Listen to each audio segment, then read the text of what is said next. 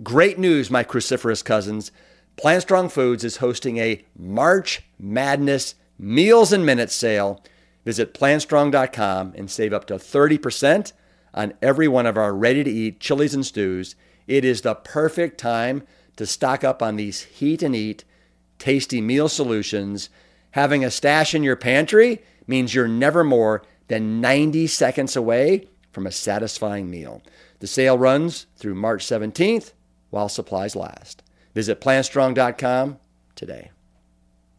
Hang on to your hats, hang on to your kale. It is that time of the year. We have just announced our 11th annual Plant Stock Weekend, and this year's celebration will be virtual, and it will take place from September 9th to the 11th. And you better bet your bottom butternut squash that we are focused on food this year from start to finish. And we've assembled an absolute rockstar lineup of chefs and cookbook authors to demonstrate their favorite recipes so you can get inspired to get in the kitchen and eat more whole plants. Don't miss the chance to join us live.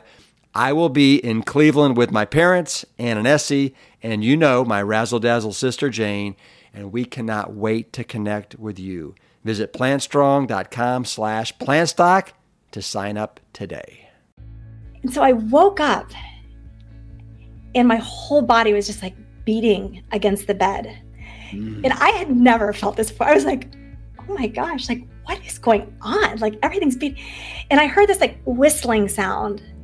And it was my hair that was like just brushing ever so subtly. Like, I don't know if anyone else would ever have heard anything. I mean, it probably happens to anyone with a little bit of long hair, but they probably aren't aware of it. But I just had such full awareness of everything. This is the gift of everything I've been through.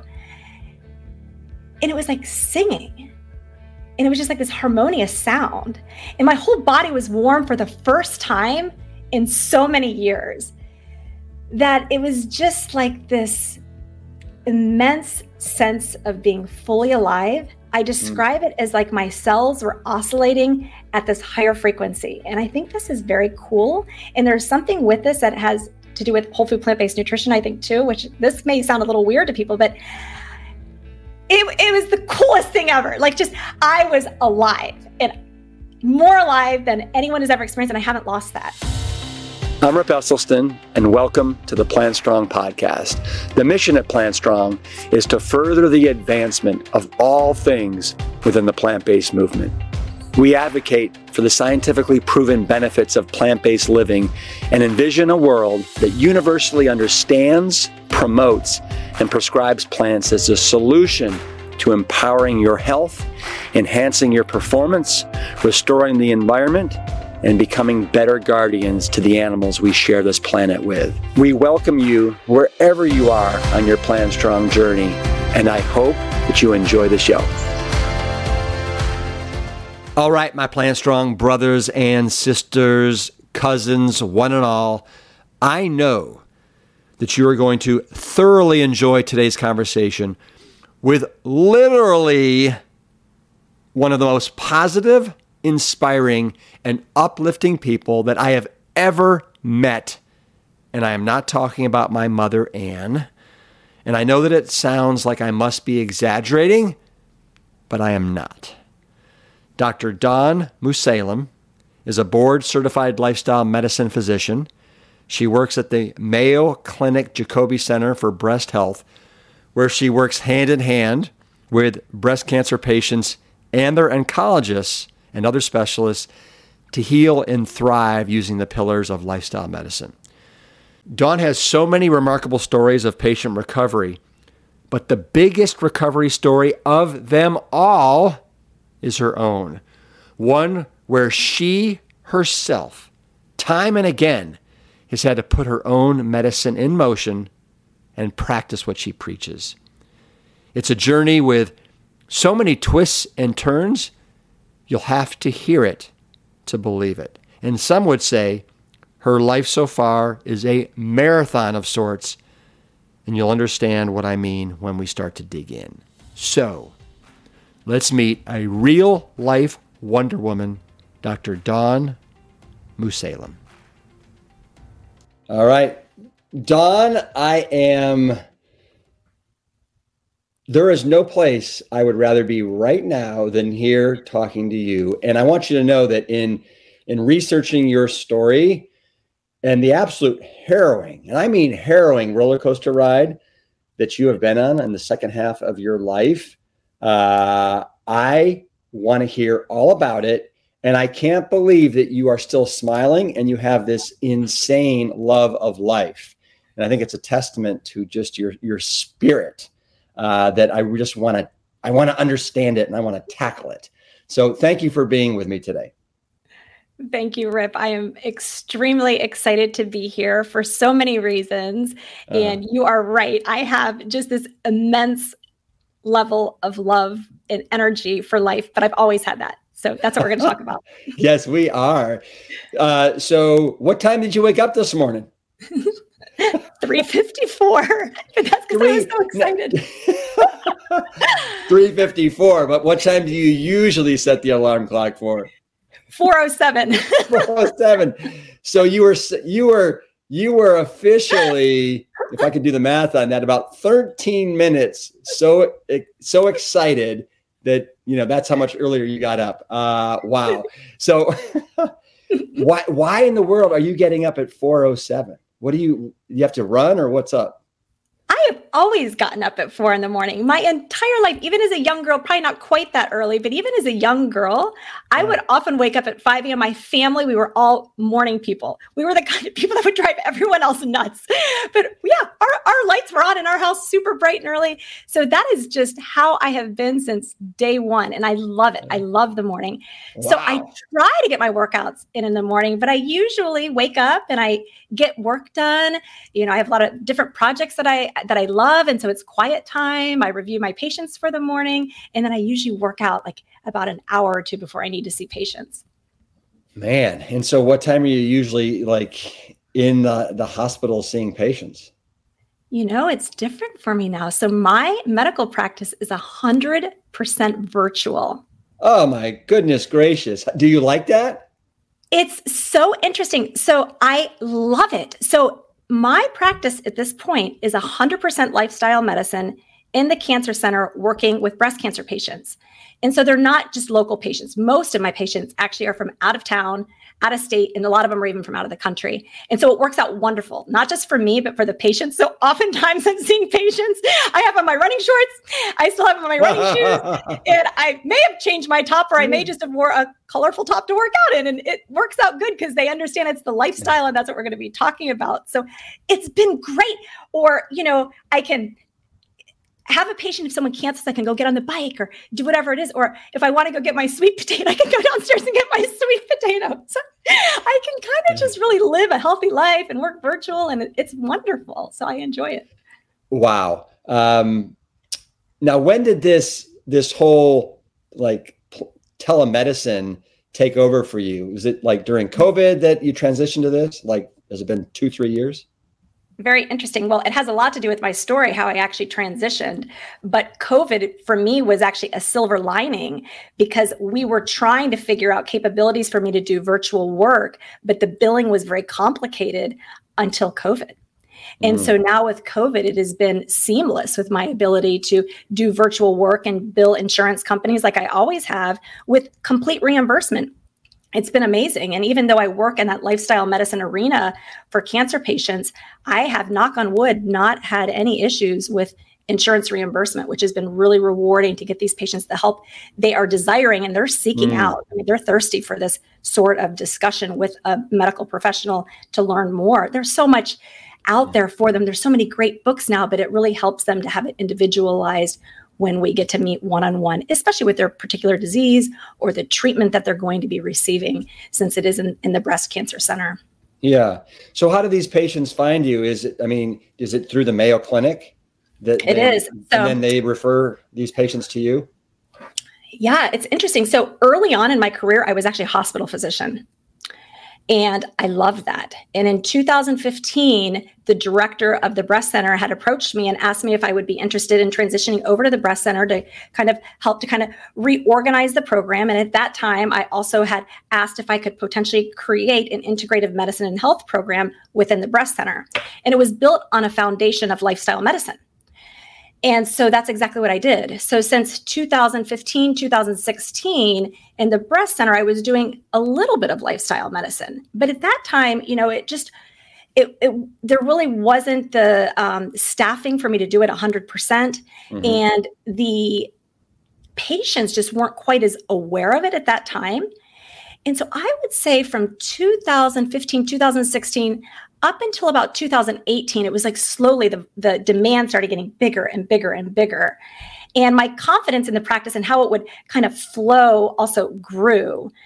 And it was around that time that I also got board certified in lifestyle medicine. Even though I had always practiced this sort of medicine in my career, the American College of Lifestyle Medicine really did afford me a little bit more of a formal approach to the patient. I always, prior to that, was a little bit hesitant, honestly, to go whole food plant-based with my patients. I would go almost there, but I would be too scared to push too hard on it.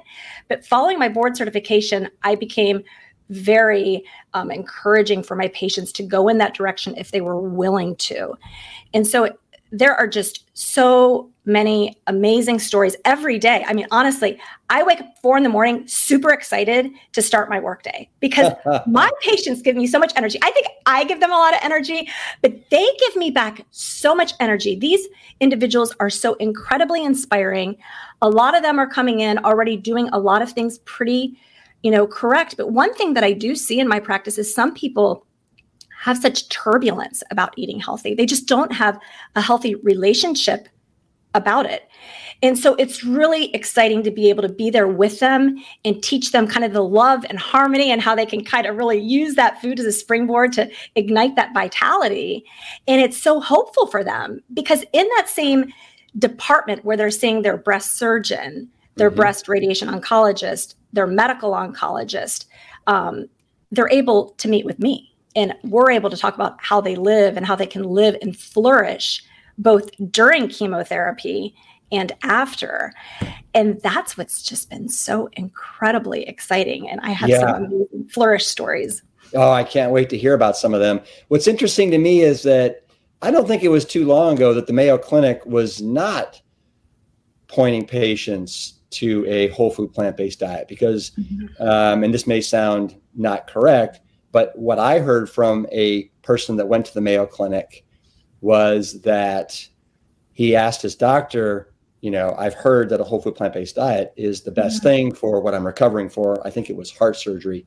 And the doctor said, yes, it is, but that is not the protocol that we're pushing at the Mayo Clinic. And this is probably back in 2012, 13, right? They saw it as a little bit too preventative, a little bit too extreme. So I'm really glad to hear mm-hmm. that the tides are changing when it comes to that.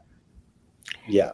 You're exactly right. And I remember going to the American Institute for Cancer Research, a meeting. This was probably, I think it was around 2018. And that was exactly one greeting I got is, I'm surprised you're here. Mayo Clinic doesn't seem like the type that's as interested in, prevention and lifestyle. It seems like they're really just doing these really advanced therapies. And we are very motivated to have that different image. And the integrative medicine program has been a part of Mayo Clinic for over 20 years. So it's always been there. It's just, a lot of patients come, they receive that world-class curative therapy that wasn't offered anywhere else in the world. And then they go back home without realizing we do have these services when patients ask. However, the doctors have to have awareness and the doctors have to have some invested interest and belief in this too. So what I am super excited about is I am currently starting in August of this year, starting a lifestyle medicine residency curriculum across the enterprise. So we have 3 residency we have 3 clinics. We have Mayo Clinic Rochester, Mayo Clinic Jacksonville, Florida, Mayo Clinic Arizona. So we're going to offer as an elective opportunity for all of our residents to have the opportunity to learn this curriculum, which will go deep into whole food plant-based nutrition, exercise, social connection, stress management. So excited, but the residents are excited. So it's really amazing to see the enthusiasm and the interest that the residents have. So I'm really blessed to be able to be a part of starting that program and working directly with these young doctors to kind of change that foundational thought process. Oh, that is so heartwarming to hear that, that these residents are learning about this. It sounds like maybe they're embracing it. I know Dr. Clapper. Do you know Dr. Michael Clapper at all? Yes. Who's, he is involved with a nonprofit now called Moving Medicine Forward. And all he does is go out and visit medical schools and talk to the medical students. So to hear about that, to hear about this with the residents, it is absolutely heartwarming. I love it. Dawn, we need to get to your story because we could just talk about this forever. But, when in your life did you know that Dawn Mussallem wants to be a doctor? I love this question. So, okay, I was like 4 or 5 years old. And when people say, what do you want to be when you grow up? I would say, I want to live to be 100. And I want to be a doctor because I knew I would have to like kind of learn something. I loved helping people, helping animals, the whole 9 yards. Yeah. And so it was, a few years after that I just became enamored with Willard Scott on the Today Show 100th birthday celebration. So at an early age, my family was actually really healthy. The family that wakes up early, we ate healthy food really early too. That's probably why we had so much energy, all of us. I have the best family. Now you weren't eating plants back then, were you? You were? When you were 4, 5, and 6? Oh, yeah. My family was super healthy at a young age. I would say one of my favorite childhood memories was going to the health food store and going into the refrigeration section where you would open it and you would smell like the oatmeal and the grains. And so, yes, so we were not whole food plant only at the time, but we were whole food plant predominant. But we would have some fish and we would have some chicken, but we had our own butcher. We had someone where we got that meat fresh if we ever ate it. But then I was vegetarian in high school. I would have some yogurt. And then I was vegan in college for some points of that. And then as I was going through college, I got active in fitness contests. And then a personal trainer kind of corrupted my brain. It's like, you need more protein. You're never going to put on muscle. You're never going to win contests if you don't get more muscle. So guess what? This girl started to eat a lot of chicken and I started to eat beef and stuff like that. Okay. And so that's what kind of happened. So I had these little short window of time when I didn't eat as healthy. Yeah. Let me ask you this. You mentioned Willard Scott and how you wanted to live to be 100. And so were you a fan of the Smucker's jar and so that was your goal, right? To be somebody that's on the Smucker's jar. Yeah. So don't you think, looking back on it, because I used to love that segment too, that was the most brilliant marketing campaign ever by Smucker's? I mean, who doesn't want to have some Smucker's after seeing somebody that's 100 on the jar? It's like, oh yeah, you associate living long with Smucker's. It was great marketing. And and I love that you remember it too, because I share that story and so many people, they kind of look at me like, I don't know what she's talking about. I'm like, how do you not know this? It was so impressionable. Totally. And when I was young, I would read all about Linus Pauling. I had that book, Life Extensions. That was like in junior high school, I was reading this stuff. I was a big runner back then. And, I joke when my friends were eating like bread of wonder, you know what I mean? I was eating food for life, like sprouted bread. And I love this stuff. It was just right up my alley. It energized me. And so it was always something I was just really interested in. So I studied nutrition and exercise physiology in undergrad. And when I went to medical school, I first went to naturopathic school with the intention on doing very, very holistic care, but it turned out to be a little bit more of an alternative focus than I really wanted. So I transitioned to osteopathic medical school, where I really had a strong foundation of nutrition education in my medical school. I was very fortunate to have that. So that's, how I ended up becoming a doctor. I ended up going through to osteopathic school, and I did my clinical trainings at Mayo Clinic as part of that osteopathic school in Arizona, and then eventually transitioned to Mayo Clinic, Florida. Yeah. So now at the age of 26, you got diagnosed with stage 4 cancer, if I'm not mistaken. Right. And so, and you were in medical school at the time. Is that correct? I was. So, a few weeks into medical school, and, again, I was running, I was climbing mountains every day, very, very fit. And I was eating my healthy diet at that time. I was away from the fitness competitions. And I noticed that I just couldn't perform the way I used to. So I would get a little shortness of breath, a little cough. What is going on? Saw a doctor. He said, it's nothing, it's asthma. Saw another doctor, symptoms getting worse. Same thing, nothing, it's asthma. Finally saw another doctor, and that doctor's like, it's in your head. This happens to all medical students. And just a few days later, I'm walking up the stairs after class, going to my apartment, and I collapsed. I went to the emergency room. They did a chest x-ray, and there was a huge mass in my chest, enormous mass. And it had collapsed my left lung. It was pushing on my major vessels. And so they had to take me to urgent surgery. They did the preliminary pathology, and I'll never forget it because I woke up and one of the medical students who was in my medical school was there crying like over me, just sobbing. I'm thinking, this is not a good sign. And then the doctor came in the room, and this was actually Thanksgiving Day, November 23rd, 2000. So the doctor came in the room, and he was on call, and he was kind of a grumpy doctor. He wasn't very nice. And I remember him just kind of like throwing this diagnosis out there. I'm like, how is this possible? Like, I have really like lived out my dad's next to me, who he's like always given me this like path of hell for life. And his 26-year-old daughter, who's in a few months into medical school, gets diagnosed with cancer. And they go on and they say, this is stage 4 cancer based on the imaging and the size of the tumor and the extension and the other places that it was showing its involvement. And so it just took us back, And, I remember them saying that if I wasn't going to receive treatment, that I would have months to live. Like, I needed treatment, and they needed to start it immediately. And then the next thing out of his mouth was I needed to quit medical school. And I'm like, well, he obviously does not know me.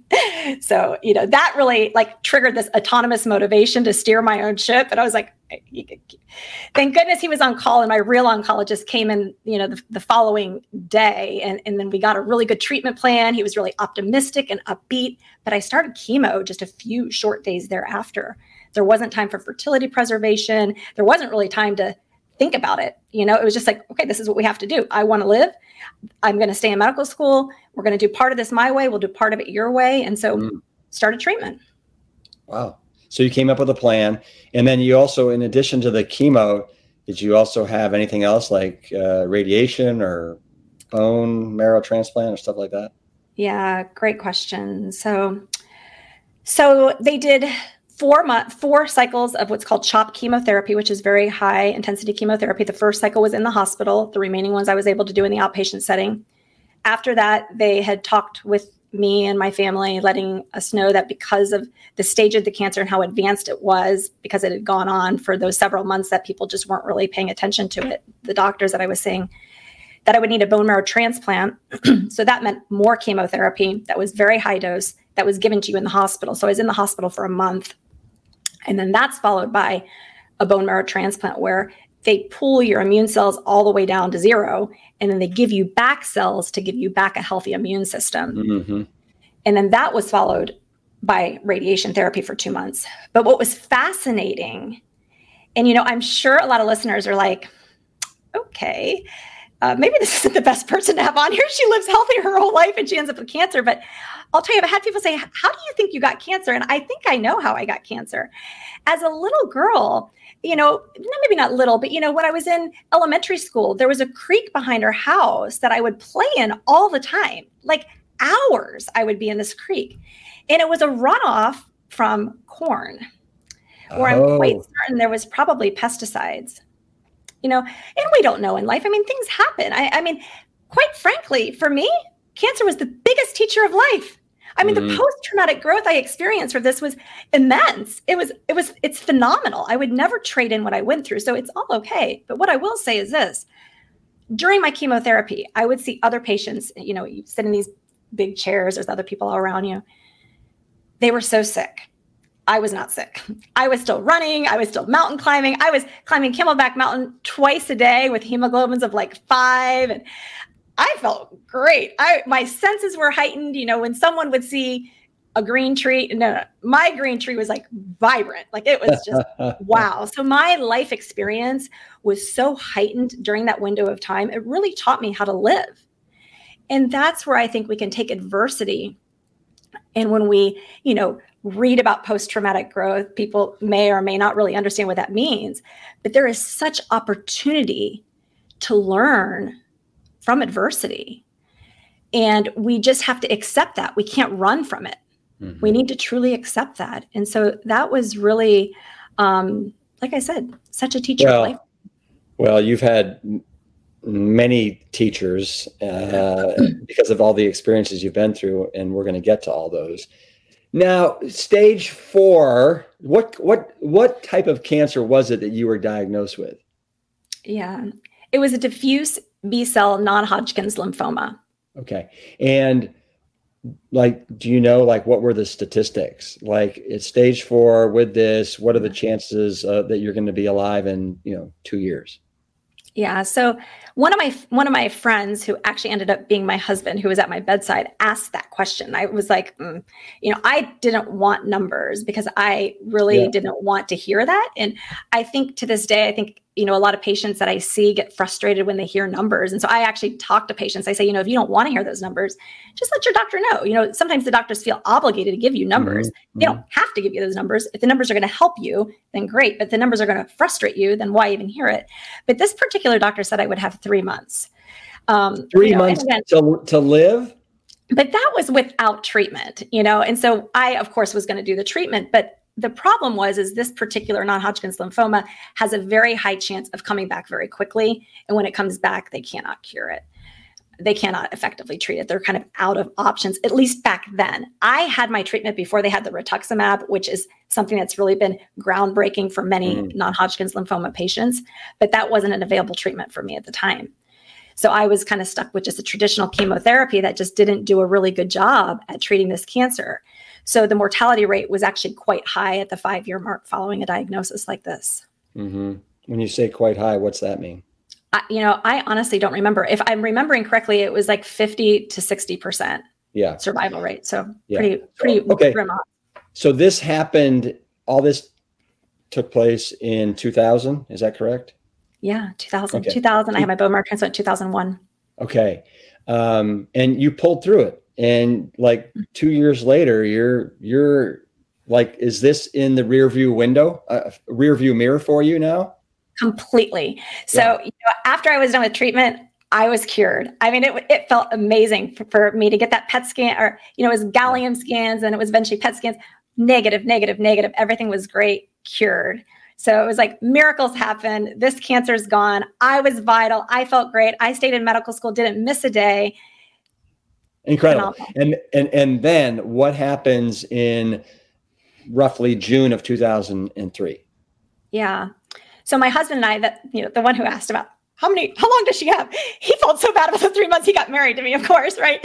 So we got married. Was he a physician? No, he was not a physician. Okay. So in 2003, I started not to feel good and thought for sure the cancer was back because I was kind of nauseated. I was losing weight. So did some tests. Turns out I'm pregnant. So the doctor was wrong. So I was actually able to get pregnant after the bone marrow transplant. And my husband's like, what? How is this possible? I'm like, I don't think he was planning on that. He was actually older than me. So I think he definitely was not planning on that. But it was amazing. We were just so blessed.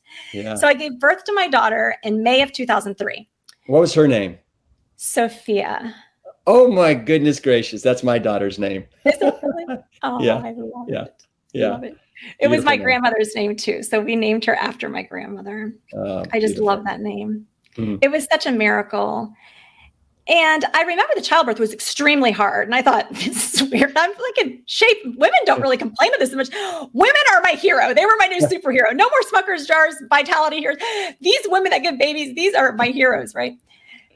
So difficult, the childbirth. So a few weeks go by after I delivered my daughter, and I couldn't even hold her. My mom was in town. She would have to bathe her for me. I could do nothing. So I was actually quite worried cancer was back. And, that kind of always hangs over your shoulder. Could this cancer come back? So went to the emergency room, and the doctor came in the room, and he looked more sick than I think I actually felt. And he told me that they needed to do additional testing, but that my lung was filled with fluid. And so it automatically think that it was going to be cancer again. So they continued to do additional testing. They did an ultrasound of the heart, and they told me that the heart was only pumping at 8%. Oh. And so I was diagnosed. I was in cardiogenic shock. I was diagnosed with cardiomyopathy. Thought from a few things. This did develop right after I had childbirth, so there was a small possibility that maybe it was from postpartum cardiomyopathy. But the more likely thing was the fact that I had radiation right to my chest. And that heart was really wrapped around all my great vessels. So when I had radiation, they knew it was going to go to the chest. But again, they're treating stage 4 cancer. It's almost like we just want to get this girl to live, 3 years, maybe 5 years. I mean, that was kind of their goal. I don't know that, you don't worry about the late stream effects when you're trying to save a life. And so to look back, I would never have not had chemotherapy. I would never have not had that radiation, because that really is what cured the lymphoma. But unfortunately, I was one of the few that did end up with this cardiomyopathy from the treatments that I received.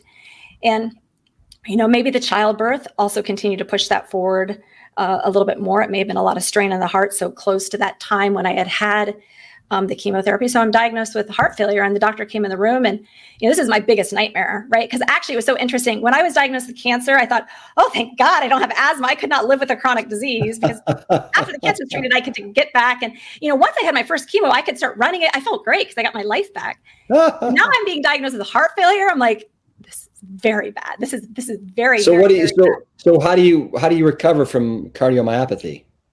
Right. So the doctor at this particular hospital, because I didn't go to Mayo, I just went to a hospital very close to my house because I wasn't feeling good.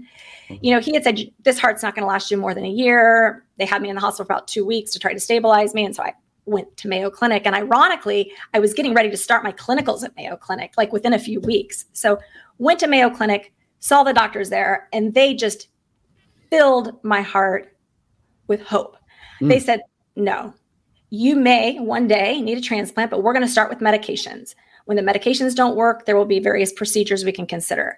And that's exactly what we did. So that was 2003. So they started me on medications and cardiac rehab. So guess who was super excited about that? I was like, yes, sign me up. So really loved cardiac rehab, got stronger. The medications helped the heart. So the heart function increased to about 16 to 18%, not great. It was still super low.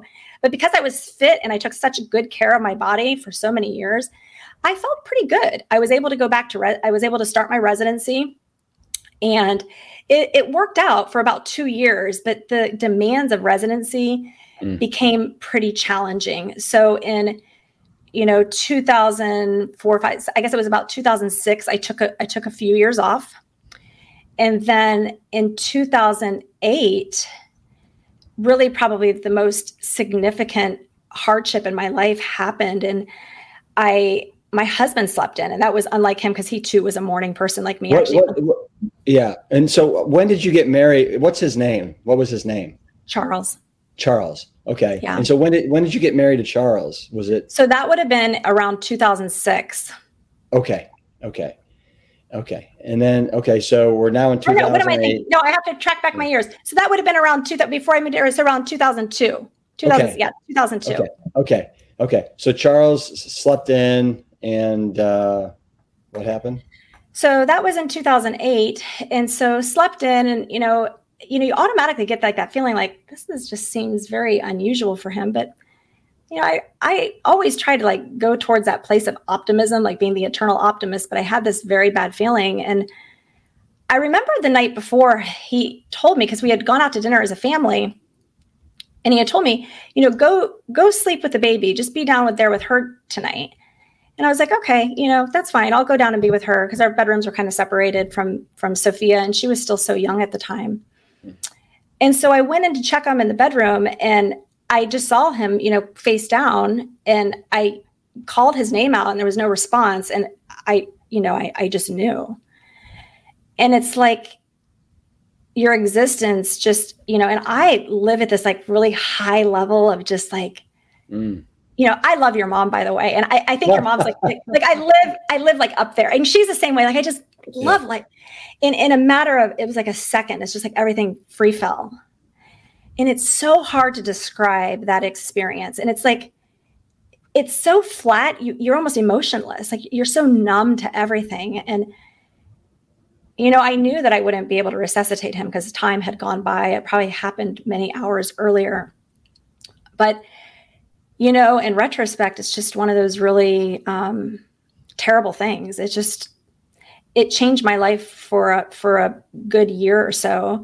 I was not able to get back to that happy. I never got depressed, which was interesting, but I could never get happy, but I wasn't clinically depressed. I have a very strong faith in God.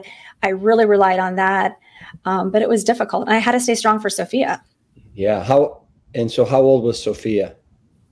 So she was 5 at the time. Yeah. Yeah. So she was 5, and it was really difficult for her because she was different than her friends. And, death, it's so difficult. And in life, as humans, we really run away from death or pain, any sort of grief experience. And I don't know, I think running away from it sometimes makes it worse. You sometimes have to just go head on into it. And when you go head on into it and face it is when you really start to be able to process these things in a way that you can cultivate renewal and acceptance. And that's what it takes. But for me, it was really my faith in God that brought me through, because there had to be a deeper meaning to death and where your loved one goes. And so those fundamental belief systems that I had from a very young child with, being raised Christian or whatever your belief system is, but I was Roman Catholic, and that really helped me through this very, very, very difficult time. And so I got better. The hardest thing was my heart, because this was when I was still off of work. And what was really crazy during this time is I was actually listed for heart transplant during this time. And I've actually never told this part of the story, but in 2007, about a year before my husband had passed away, I was listed for transplant because I was not doing well. And so this happens, and you're just like, oh my gosh, what do you do? And we never really talked about this. I mean, I was the one that was sick. He wasn't sick. We didn't think he would necessarily die, but I was the one that was supposed to die, not him. And so it was like this whole role reversal and just trying to get through it. And I did. I have such a loving, supportive family. They were so there for me. Mm-hmm. I did things very different than what they tell you to do. I mean, I did a lot of things within that first year. I moved out of our house. I went to go just kind of rent a house on the ocean just to get away from what I had found. I couldn't be near that bedroom. And I bought a dog, and then I eventually bought a different house. And so I did all these major changes, but that helped me. Yeah. That helped me like re-identify Dawn and what the new normal was going to be. And then after about a year, I started dating again, and I was judged, but that helped too. Yeah. Yeah. Before you go on, I just want to ask you a couple of questions. So your husband, how old was he when he had He was older than me. Yeah. So he was 54. Okay. And he did heart disease run in his family? It did. Heart disease did run in his family, and he had many years prior to meeting me that he did not take as good of care of himself. And then when he met me, of course, that was part of the attraction, is the fact that, he had already changed his life and he was taking good care of himself. He was a brilliant man, just with such wisdom and love for life and love for humanity, and just a really deep, rich person in terms of his belief systems and faith in God himself. And so it was really a beautiful relationship we shared. And, we had never thought I'd be able to have a child. Yeah. And so that also worked, that he was a little bit older, because it was really difficult when, after I went through cancer and I was dating young men, I was kind of like, oh, I don't know. Like, I can't really have kids. And I had this totally very different view on life. And so when I would date 26-year-old men, I just didn't really get why they wanted to go out and do these things that I just didn't want to do, drink and all these. I just really wanted to talk about life, these like higher important topics. And Charles loved doing that with me. So we had a beautiful relationship. And that's what I really learned from this, is that time on earth you have to cherish. Yeah. Okay. So you rebounded, you got the house by the water, the dog, you're there for Sophia, and now you go out and you start dating again. Yeah. And, it was interesting because around that time, when they had listed me for transplant, they put this device in my chest. And around 2009, I started feeling better, like a lot better. It was almost a miracle. And so that is when, I started dating, I started having happiness again. And so it's like everything started working. And in fact, I started feeling better than I had ever with heart failure. I even tried to start jogging again a little bit, which I really couldn't do too much of that, but life was back. I met an amazing man who is actually my husband now, Brandon. So I did get remarried. Uh-huh. And older again or younger, same age? No, he's just a few years older than me. So okay. Yeah, he's just a few years older than me. But I was old. I was older at this time, so everyone around my age then had more wisdom than a 26-year-old, right? Yeah. But was a really important lesson for me. Is I had at that time, despite going through cancer, you would think I wouldn't worry about what people thought about me, but I did, and a lot of people judged, and they thought, how could she get married so quick? Maybe and they, especially since he was, and that couldn't have been farther from the truth. For me, I was so in love with my husband, Charles, when he died. I wanted love immediately. The next, I wanted it in my life again. And it was really hard dating because I went from love and I wanted to go to love. So dating other men that were divorced before, and so it just didn't work because they kind of had this hate for their ex. I didn't want any hate them. How did you end up meeting and falling in love with Brandon? So a friend introduced me. And he was at a restaurant. She happened to know him. It was kind of this weird how we met sort of a thing, but it was kind of meant to be. He had never been married, has an amazing family. And so I was just really blessed. And did you know that first night in that restaurant? Did you sense it or no? There was a really strong attraction on many levels. And so I wasn't sure, it just, I stayed really in the present. So I didn't think too far in the future, but it felt right. It felt safe, and it hadn't felt that way before. And he had really good virtues, and that was important to me, especially having a daughter. And he respected that. He respected the fact that I wouldn't be able to do a lot of the things that many women he would date would do. Right. I mean, I wanted to be proper and do the right things around my daughter and make sure that she was, comfortable with things. And so, yeah, we didn't date that long. We dated for probably a little less than a year, and we eventually got married because it was hard to date, having a young child who was, I guess she was 7 at the time. And then we had this beautiful family unit, and everything was wonderful until about 2015.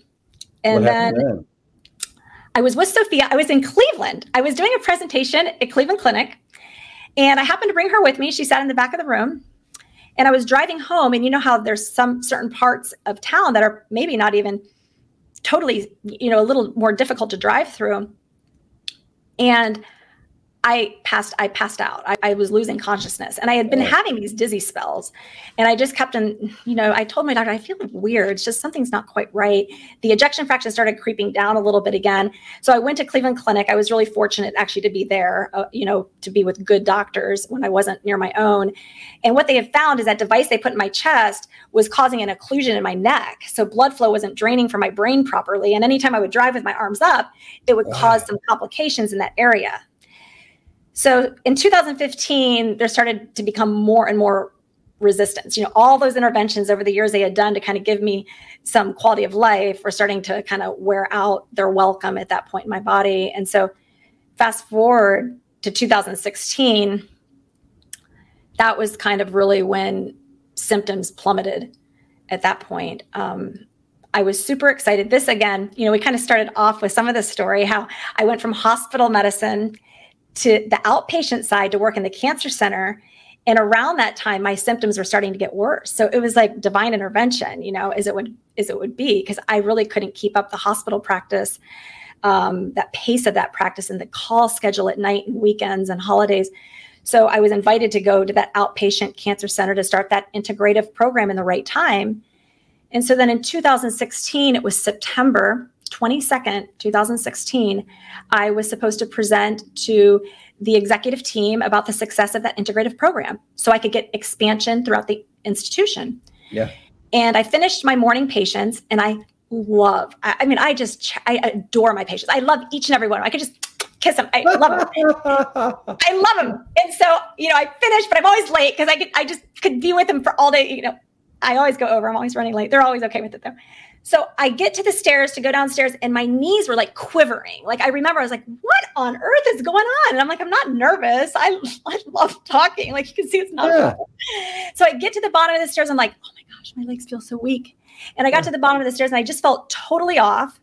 So I got to the boardroom, and I just paused. I remember kind of just shutting my eyes and just like giving gratitude, just doing a deep breath, like being so grateful for being able to have this opportunity. So they invite me in, and there's, everyone's in suits, dark suits, everyone's serious. And usually I would like say something really lighthearted to kind of break the mood, but I was like, not today. I am going to stay focused because I do not feel too hot. So I sit down, And you know, when you're holding the mouse and you're trying to control it with the cursor, I couldn't coordinate it. And then as time goes by, the mouse goes further and further and further away. And I look down at the keyboard. And as I'm looking down at the keyboard, everyone gets fuzzy. And then that's the last thing I remember. And then the next moments were it was the most amazing experience a human being can ever have. There was just this complete silence, peace. It was cool feeling in terms of the temperature. And I remember there being almost like a slight breeze. And the breeze, you know, I remember almost just like feeling the hair like sticking on my cheek. So it was like there was still this like subtle level of awareness, but it was a place of like complete innocence and acceptance of what was the total unknowing. But I was in no hurry to get out of where I was at. There was also no bright light, which a lot of people say was there a bright light, but there was no bright light. But it just felt like I was being suspended. Like I felt like I was being held. And I've described this before. It was like God was holding me. Like I had so much warmth and comfort. And then the next thing you know, there's like this immense level of like energy that just like goes through my body. And I've described it like a tsunami, like just this, like, you know, Dawn's energy is coming back. Her life force is coming back. And when it comes back, it's a lot. So here it comes.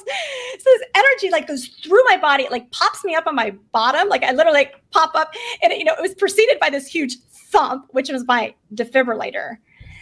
And so basically, though, my defibrillator was going shock after shock after shock after shock, and it wasn't shocking me back to life because is that you didn't have a shockable rhythm?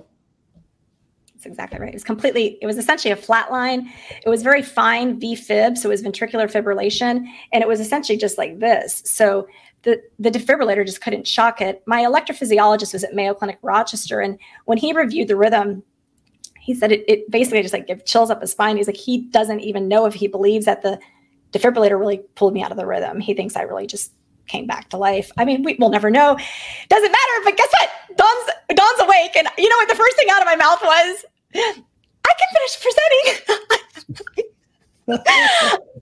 They're like, no, let's pass on that, Dawn. Come on. That's exactly what they said. They're like, I had no idea what just happened. I mean, I was just like, and I didn't know I was really down that long. I actually, not too long ago, looked back at the medical notes because I'm like, everyone keeps asking me how long I was down. I don't know. Was it just a few seconds? But no, it actually said 4 minutes. Wow. I know. I was like, I don't know, but it was crazy. What was really terrible though is so wait. You're in that room, you flatline, you're down for roughly 4 minutes. Were there other physicians there? That's what I was just going to say. I mean, did they not try and like basically, you know, give you CPR? No one knew my story. And so, you know, here's Dawn. Like everyone sees her as like this picture of health, right? You know, some people knew my story, but people didn't see me as sick. You know, I really, you know, that's a hard thing with heart failure is you don't really look sick. And that's the most invalidating thing. People are like, oh, you don't look sick. I'm like, but I feel terrible. You know, and I never really would tell many people that, but boy, heart failure was just awful. It was like I was shackled with it. You know, I couldn't do anything. I was so limited. And so I basically would invest all my energy into my time with my patients and my work because it gave me back so much meaning. And, you know, the things I do with my daughter, I'd give her all the energy. But at the end of the day, Miss Dawn was really like totally depleted. But no one did CPR. I had one colleague of mine actually that I guess just wasn't aware. She thought I was having a seizure, which maybe I was because I didn't have any blood flow going to my brain. So I guess that could have been a possibility, but no one thought about it. And then a few other colleagues were like, did you just not eat breakfast? I'm like, no clue. They still at that point had no real clue what happened until someone had said, here's her rhythm strip because they were able to pull it right away. And everyone was like, oh gosh. Are you supposed to wear a bracelet when you have that, just like a diabetic does? Yeah, I was told. Actually, you are, but I did not. Mm-hmm. That probably would have been really smart, actually. Yeah, I did. Actually after that, I had a few people. Someone even bought me one. I didn't wear it. So after that 2016 issue, there was more procedures, it was just this back and forth. In fact, they even did another device because they were really worried since that one didn't shock me and I was at more of a risk of this happening again. They switched out that device. They tried to pull out those old leads. They couldn't. So they left them in. So they actually added another lead to that occlusion, which caused more symptoms. So, in 2019, I was driving with my daughter and I passed out again. Okay. And that was it. So I had to stop driving in 2019. And that's ultimately when they listed me for transplant. So it was in 2019, December. So they listed you for transplant. So you need a heart transplant. And do you know, are you high on the list, low on the list? Yeah. And typically, so and typically, my understanding is that there's lots of people that are in need of heart transplants, and that you have to have the right a lot of things have to come together to make that happen. Is that right? That's exactly right, Rip. When you're listed for transplant, or even before you're listed for transplant, they do this expansive panel of tests. And for me, it was like a whole week long, because with the history of cancer and all these other things, they had to do even more tests to make sure there's no cancer. So you get so exhausted from that evaluation. And there's over 106,000 people on the transplant list today as we talk. Oh. And about almost 20 people die a day waiting. And what's really difficult is, we all believe in organ donation, right? 95% of Americans believe in organ donation. They think it's a good thing, but only 58% actually check that box to be an organ donor. And what's ironic? You know what I did this morning at 8:00? I actually had the privilege of going and talking to high school students that were in their driver's ed classes to talk about organ donation. It was so cool. And they were so interested. It was the neatest thing. And so the organ donation, Life Source, they did a PowerPoint presentation, and these young men and women, they were so interested, and they paid such sincere attention to my story. And it was such a lovely exchange. So it's really neat to see what this whole journey brings to life. And, I think that's why I'm so open with my story, is because if this can help to encourage others to be organ donors, and we'll keep on talking about this. Yeah. But, when someone dies, why would you bury your organs? Like, if you're going to die anyways, if you're brain dead and you have no quality of life, and they're going to remove you from life support and you're going to die, why would you not give your organs? One person who dies has the potential to save 8 lives, 8 organs. And then well beyond that, we use tissue for other various things. So up to 75 lives can be helped with those various tissues for other procedures. But I don't think amazing. I don't think that, like, I didn't know all that. I think there's a lot of people that don't realize how, if you check that box to be an organ donor, how many potential lives you can help and potentially save. And it doesn't matter how old you were. Because there's older people. There was a gentleman, I believe he was in his 100s, that donated his corneas to help someone see. And then there was another person who was in his 90s who was able to donate part of his liver to another person after he died.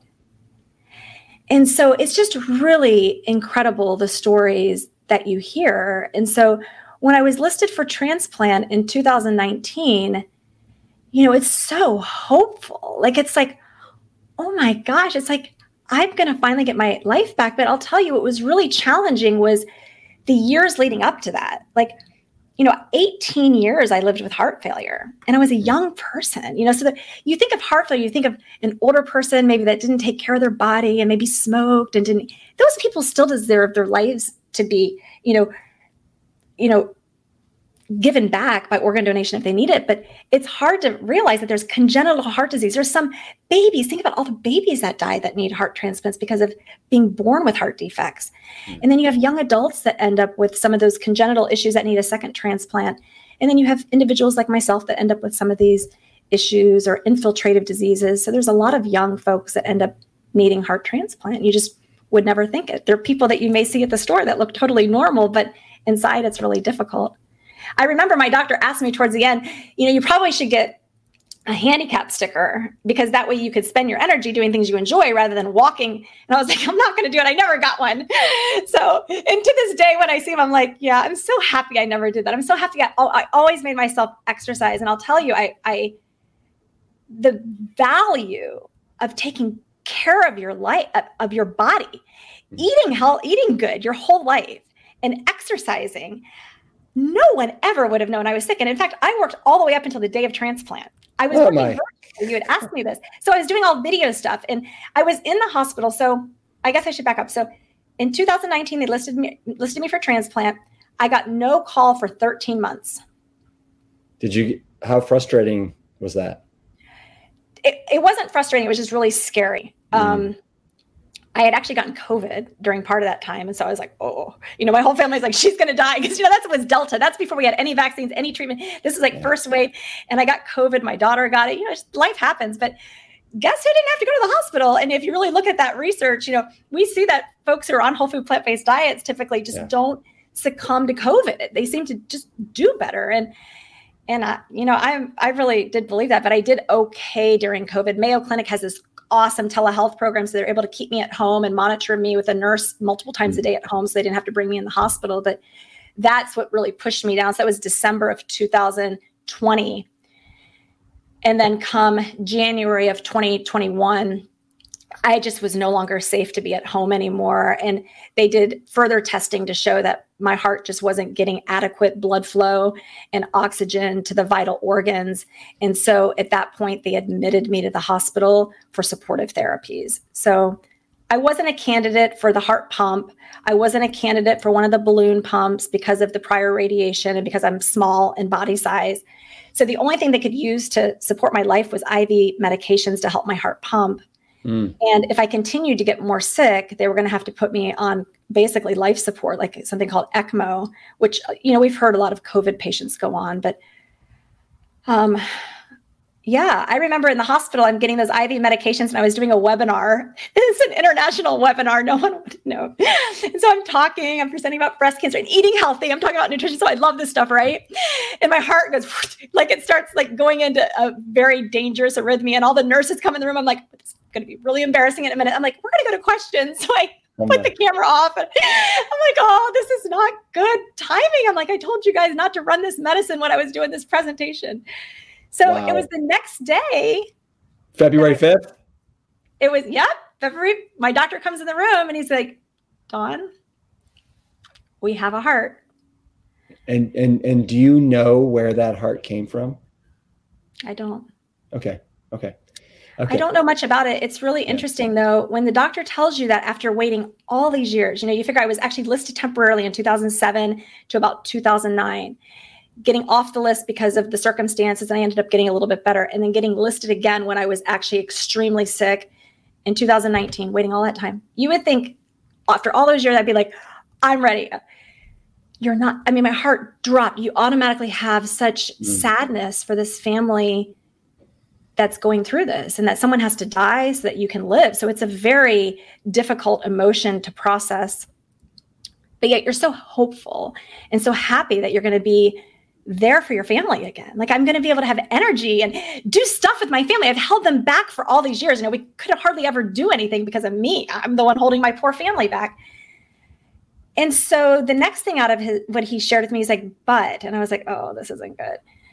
She is an IV drug user and she has hepatitis C. And so that was like, oh gosh, how is this possible? This isn't good. Cause it's interesting because you asked me one question earlier. I didn't really read a lot about heart failure. Or you asked about the lymphoma statistics. I never read about what I had because I didn't want to know. I don't want to know numbers. And so I kept myself away from those things. And I trusted my doctors. I hired doctors who I trusted that I could say, you're going to cure me of what's going on so I could do what matters to me. You're hired, you're my caretaker. You're going to fix me.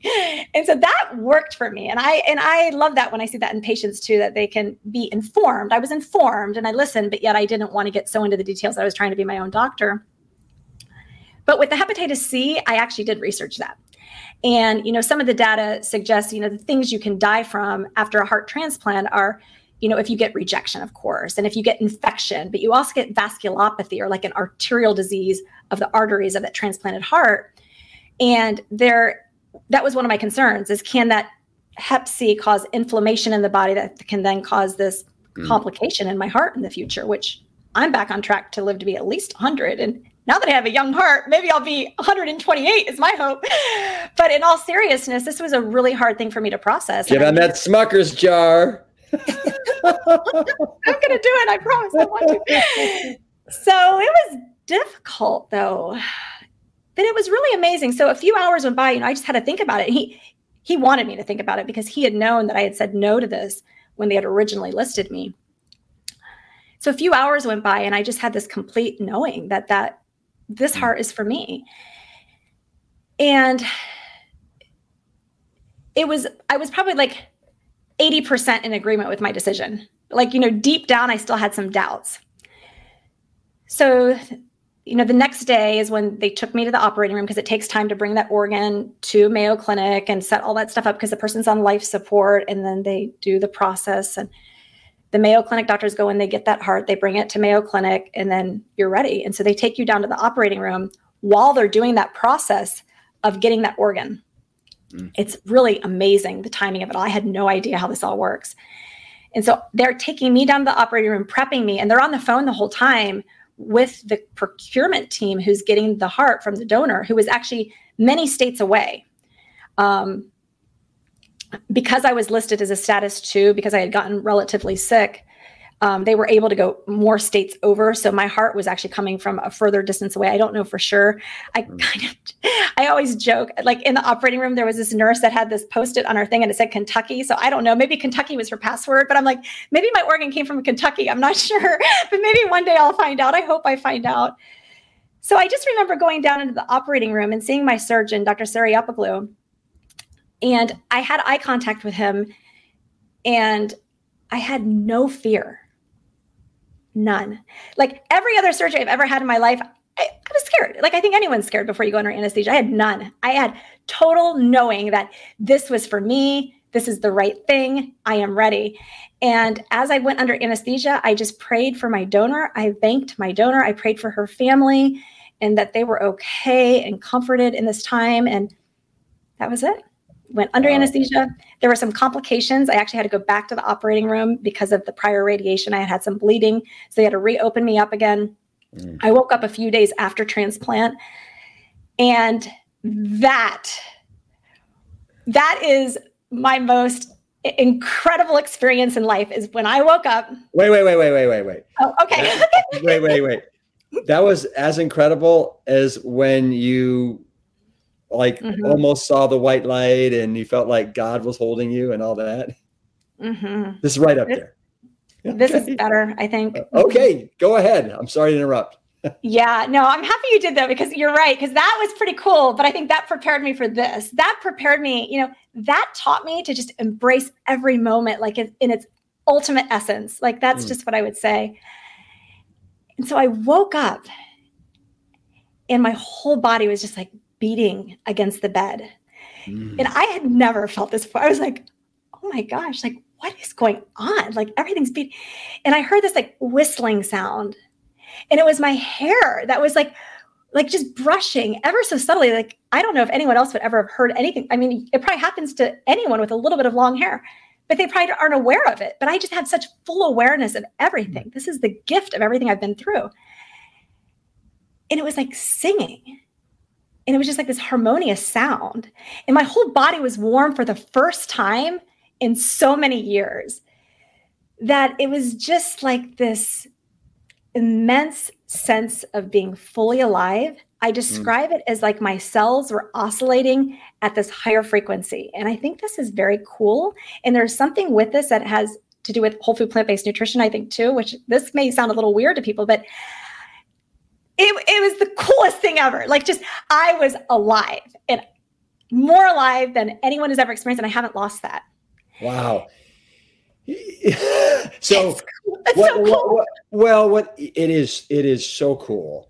And it sounds like you started having issues with your heart, like back in 2003 is when you first had that cardiomyopathy, right? Yeah. And so for almost 18 years, you just kind of weren't able to live at that higher frequency that you probably were so like used to. And now all of a sudden, because of this gift, the ultimate gift, right? Yeah. I mean, a new heart, you're now able to oscillate at this frequency that you haven't experienced in 18 years. Wow. Yeah. That was Incredible. exactly it. I mean, so it was just amazing, you know. And so I remember before I went, you're recharged. You're everyone's like, don't go in that room. She will not let you out. She's going to be talking, and she is like energized. I'm so energized. But you know, it wasn't that easy. I was just like so in love with the fact that I was alive and I was going to get on that Smucker's jar. But you know, in all seriousness, when I tried to take those first steps, I had asked them who was the first to ever walk once they were extubated. So I wanted to try to hit that. You know, I think they tried to make me feel good. I was probably like the last person to walk because I had had a few of those complications. But that first step was so challenging. I was so weak. I was so deconditioned. So despite feeling so fully alive, when I tried to take that first step with a walker, I mean, like not even like a true walker, it's like a walker where all your body weight is on it. I could barely do it.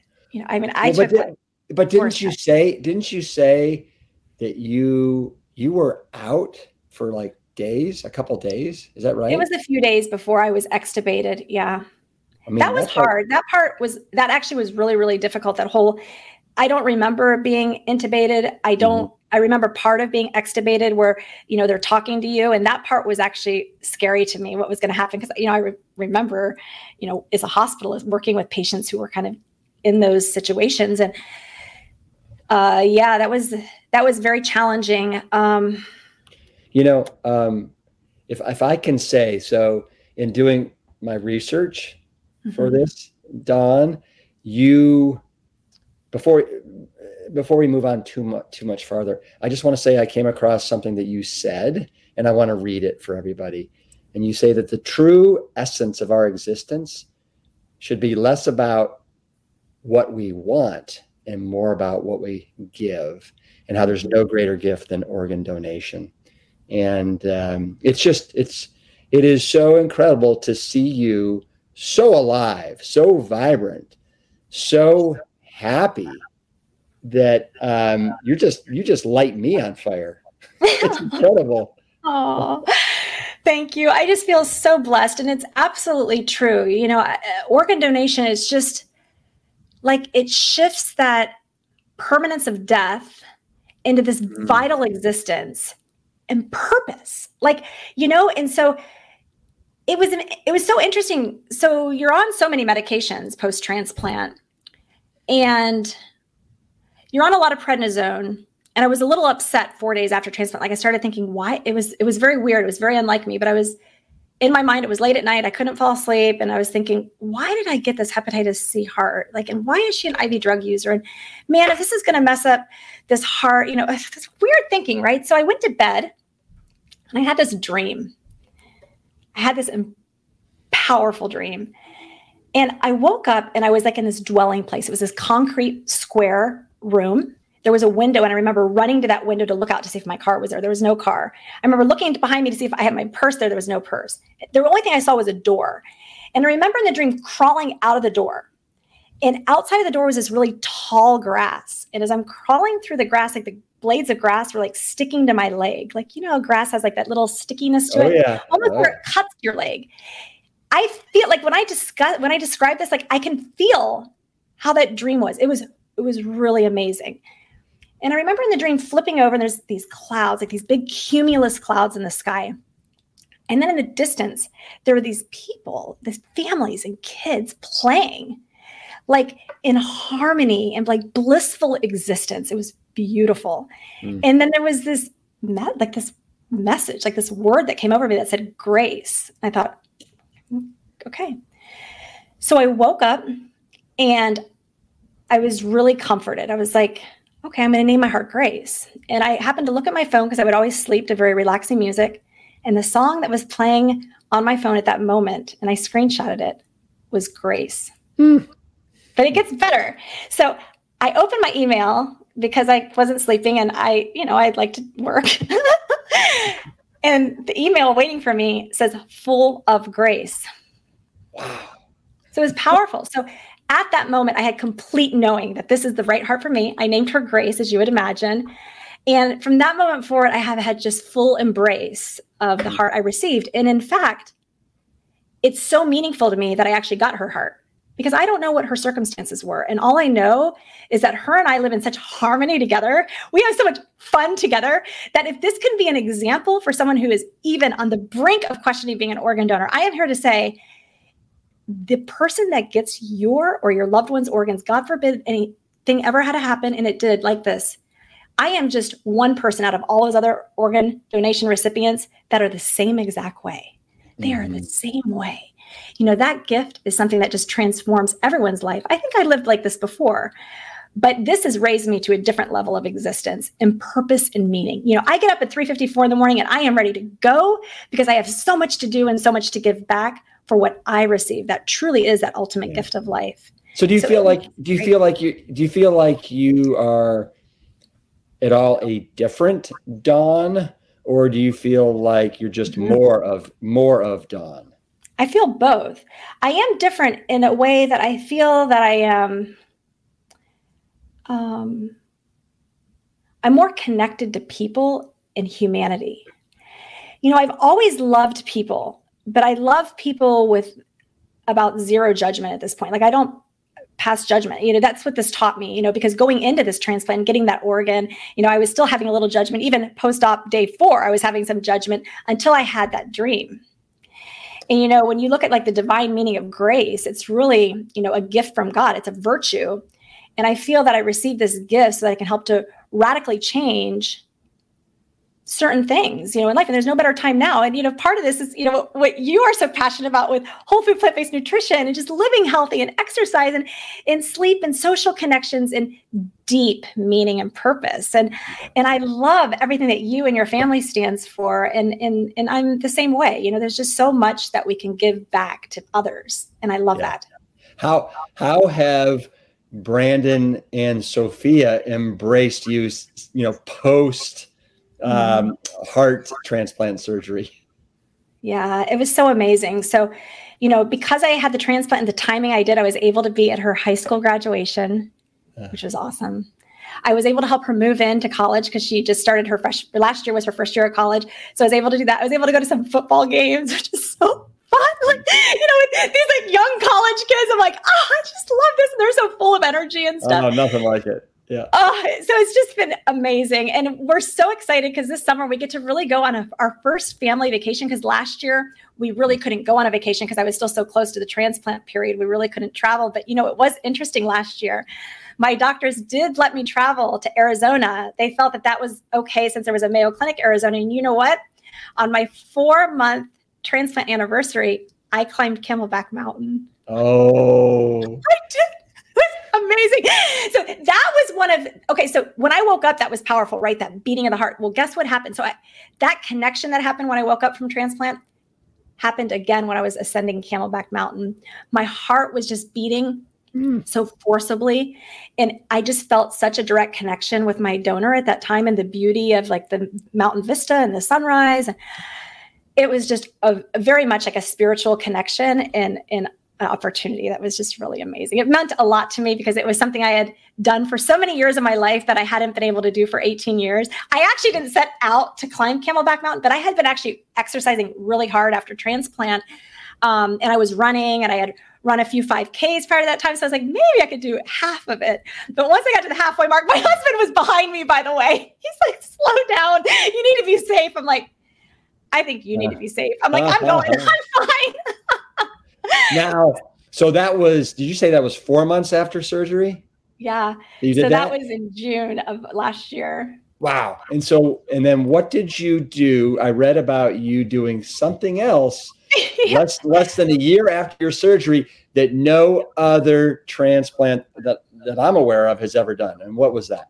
Yeah. So I ran a marathon, and I wanted so bad to do it because, it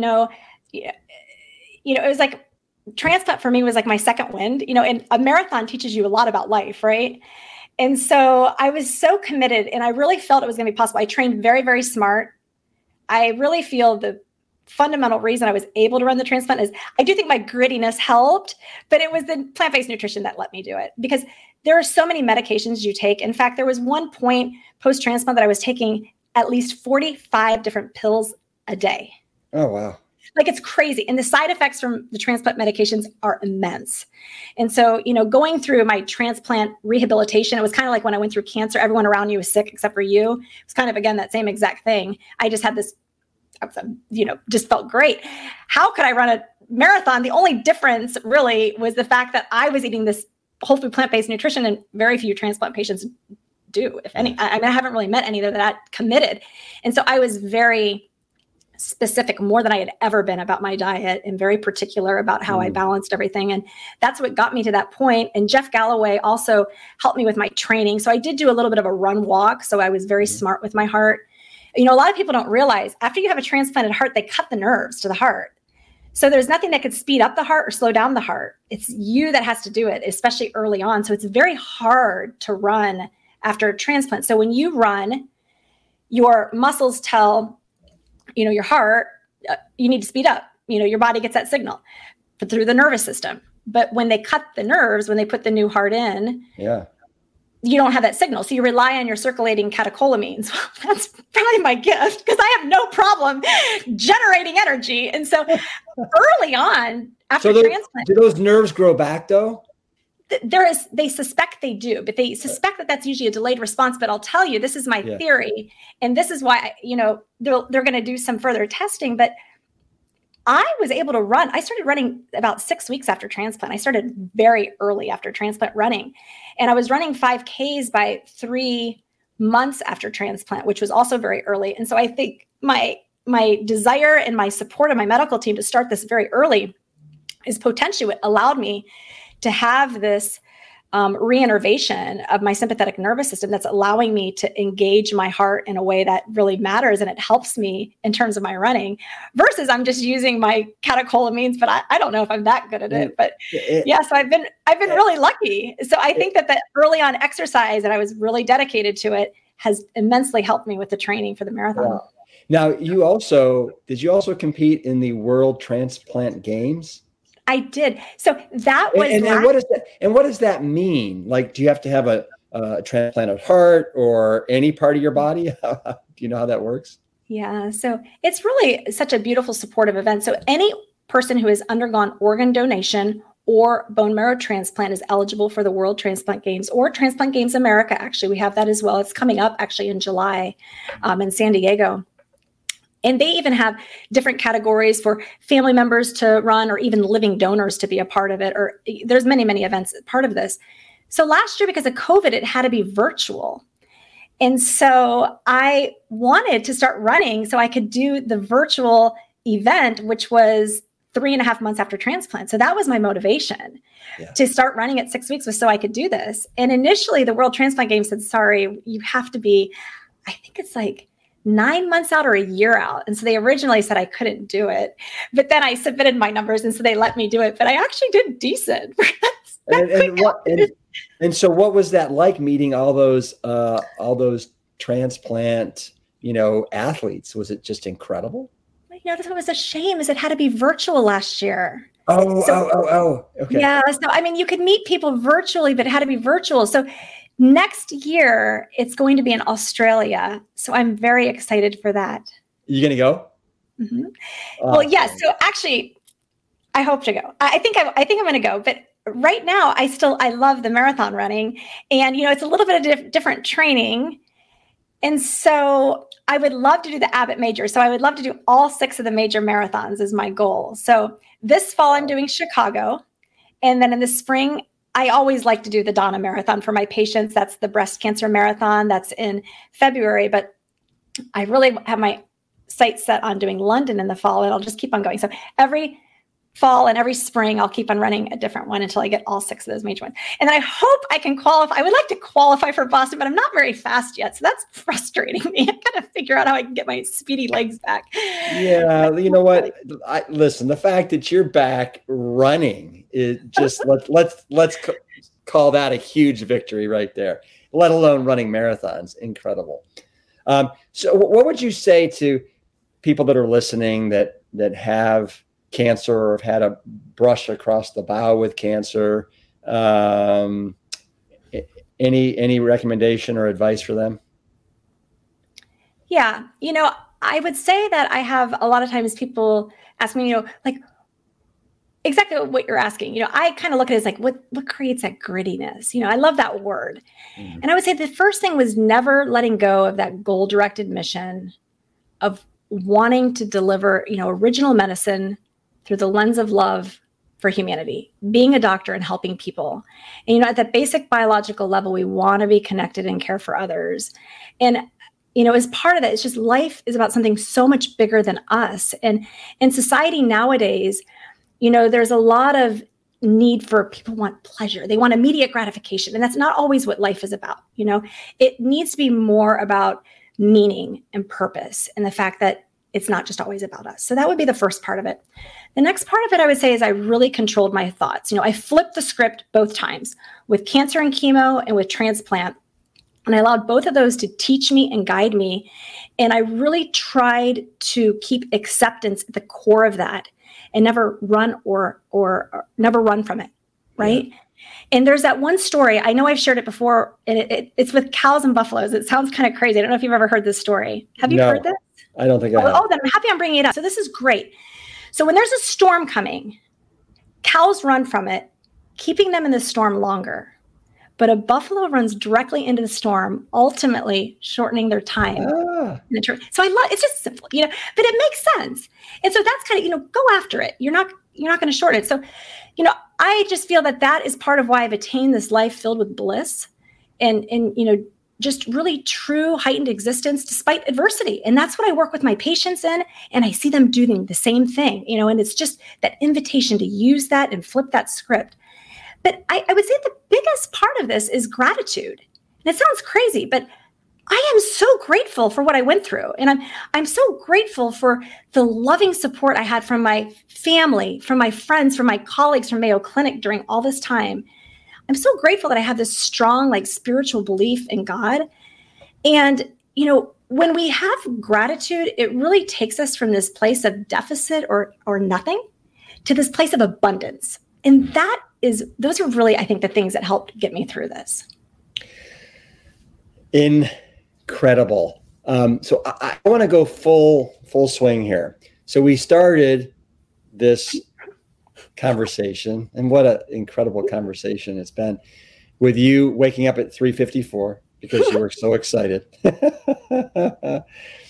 Right now, how many breakfasts did you have this morning? They were not really full breakfast. They were 3. Right. Can you share with our Plant Strong audience what those were? Yeah. So the first one was a sweet potato because I love sweet potatoes, and I alternate them between orange and purple. So I love the purple ones. The Stokes sweet potatoes in particular are my favorite. Stokes, yes. Oh, they're so gorgeous. That color. I'll just cut them and I steam them because if you steam them, the color is even better. So I love sweet potatoes. So I did that early in the morning, and then after that, I had oatmeal. And so I did it they were organic wild oats. I put ginger in it. I put cinnamon in it. I use soy milk. I love soy milk. That's unsweetened organic. And then, I had a half a banana. Ginger, cinnamon, half a banana, and soy milk. Okay. And so can you remember roughly what time was that? And was it an hour after your sweet potato or 2 hours? Yeah, so I had to go talk to the high school students. So I had half of it before I went to talk to the high school students. So that was about 7:30. And then the other half when I got back before I had a patient, because I had a patient right after. So I ate the other half around 8:30. And then after I got done with my first patient, I had I guess it was a little snack. So I had some walnuts and I had some apricots. Okay. And then you had this wonderful bowl of oatmeal, right? And then what's your third breakfast? Oh, yeah. My third breakfast was the apricots and walnuts. Okay. It's more a snack. Okay. Yeah. I'm tracking. Now, and have you had lunch yet today? No, not yet. I will after this probably. Okay. I love breakfast though. Breakfast is my favorite meal. When it comes to lunch and dinner, I have to kind of make myself eat, I do, but it's hard. So tell me, somebody that gets up typically at 4:07 and is living as large and wonderful as you are, what time do you typically what time does the head hit the pillow? I really try to uphold those kind of pillars of healthy living myself. So I really try, I would love to try to get 7 hours of sleep, but I feel actually really good on 6 hours of sleep. So to answer your question, I try to go to bed between 9 and 10 o'clock on most nights. And I'm usually pretty successful about that, but it gets a little hard depending on how busy I am with work. And if I feel like I'm not going to hit that 6 hours and I need it, I will wake up later. I will push it back to 5 o'clock and I'll miss my morning workout on those days and I'll work out in the evening. And I really believe in the importance of sleep. And if we don't have time to let our brain nurture itself and bathe itself to get those adequate hours of sleep, then we're not going to be as functional the next day. So I really try to get at a minimum 6 hours, but really ideally we should try to hit 7 hours if we're No, you're right. There's so much research coming out about the benefit of sleep, and Matthew Walker's book and others, why we sleep. So well, Dawn, this has been so fabulous. I can't even, tell you how much I have garnered from our time together today. And I know everybody's just going to literally eat this up, eat you up. This incredible journey of that you've had on your life, and the joy and the smile and the love for life that you now, exude is just so powerful. What a gift you are to this planet. Thank you. Well, you're very kind. I thank you for those very kind words. And I feel like life has just been a gift to me, and Rip, all of your work is a gift to people. You have no idea. When Carrie had mentioned that I would get to meet you, I was like, oh my gosh. And I actually got to meet your dad not too long ago. He did a talk at Mayo Clinic, and your mom kind of put her little happy face around the corner to introduce herself. And I was just tickled. So I just love her energy. But thank you for your kind words and all the amazing work you do to help people stay healthy, because it matters. And it really matters, especially if you ever get a diagnosis of something you're not expecting. You can flourish during and after that because you took good care of your life. And that matters. And this is what I was going to say. I was talking about energy and cells oscillating. So the food we eat, if you eat food from a factory, there is zero vibrational energy from that. If you want to kind of get on this really weird conversation stuff, but you get zero energy back. If you eat plant food, you're getting food from the earth. That's why, have you ever met someone who eats a plant-based diet who is like, you don't, they're all like us. They're all happy people. So, if people don't want to eat healthy for any other way, everyone wants to be happy, so try it just to see how good you feel. I don't believe in making people scared. So if people have breast cancer and they're doing it because they're scared of dying, I try to quickly get them to the fact that you're going to mainly be doing this because you're going to feel alive. And that's why we're curing you of your cancer. So you feel alive. So when you eat like this, you're going to feel like me. And this is awesome. Let me tell you, it's a great place to be. Yeah. Dawn, I got to say goodbye. I hate saying goodbye, but this is the first goodbye, and I'm going to hopefully have lots of, hellos in the future. But will you give me a nice Plant Strong fist bump on the way out here? Bye. All right. Bye. Oh, wait. There. Bye. There we go. Bye, bye. Dawn. Okay. Bye. Bye. Dawn is all heart, literally and figuratively, and represents such a shining example of grace and gratitude. If you're as inspired as I am, I hope that you'll give her a big Kale shout out on the socials. We'll have all of her links in the show notes on the episode page at plantstrongpodcast.com. Thanks so much for listening, and keep it plant strong until next time. The Plant Strong podcast team includes Carrie Barrett, Lori Kordowich, Amy Mackey, Patrick Gavin, and Wade Clark. This season is dedicated to all of those courageous truth seekers who weren't afraid to look through the lens with clear vision and hold firm to a higher truth. Most notably, my parents, Dr. Caldwell B. Esselstyn Jr. and Ann Cryle Esselstyn. Thanks for listening.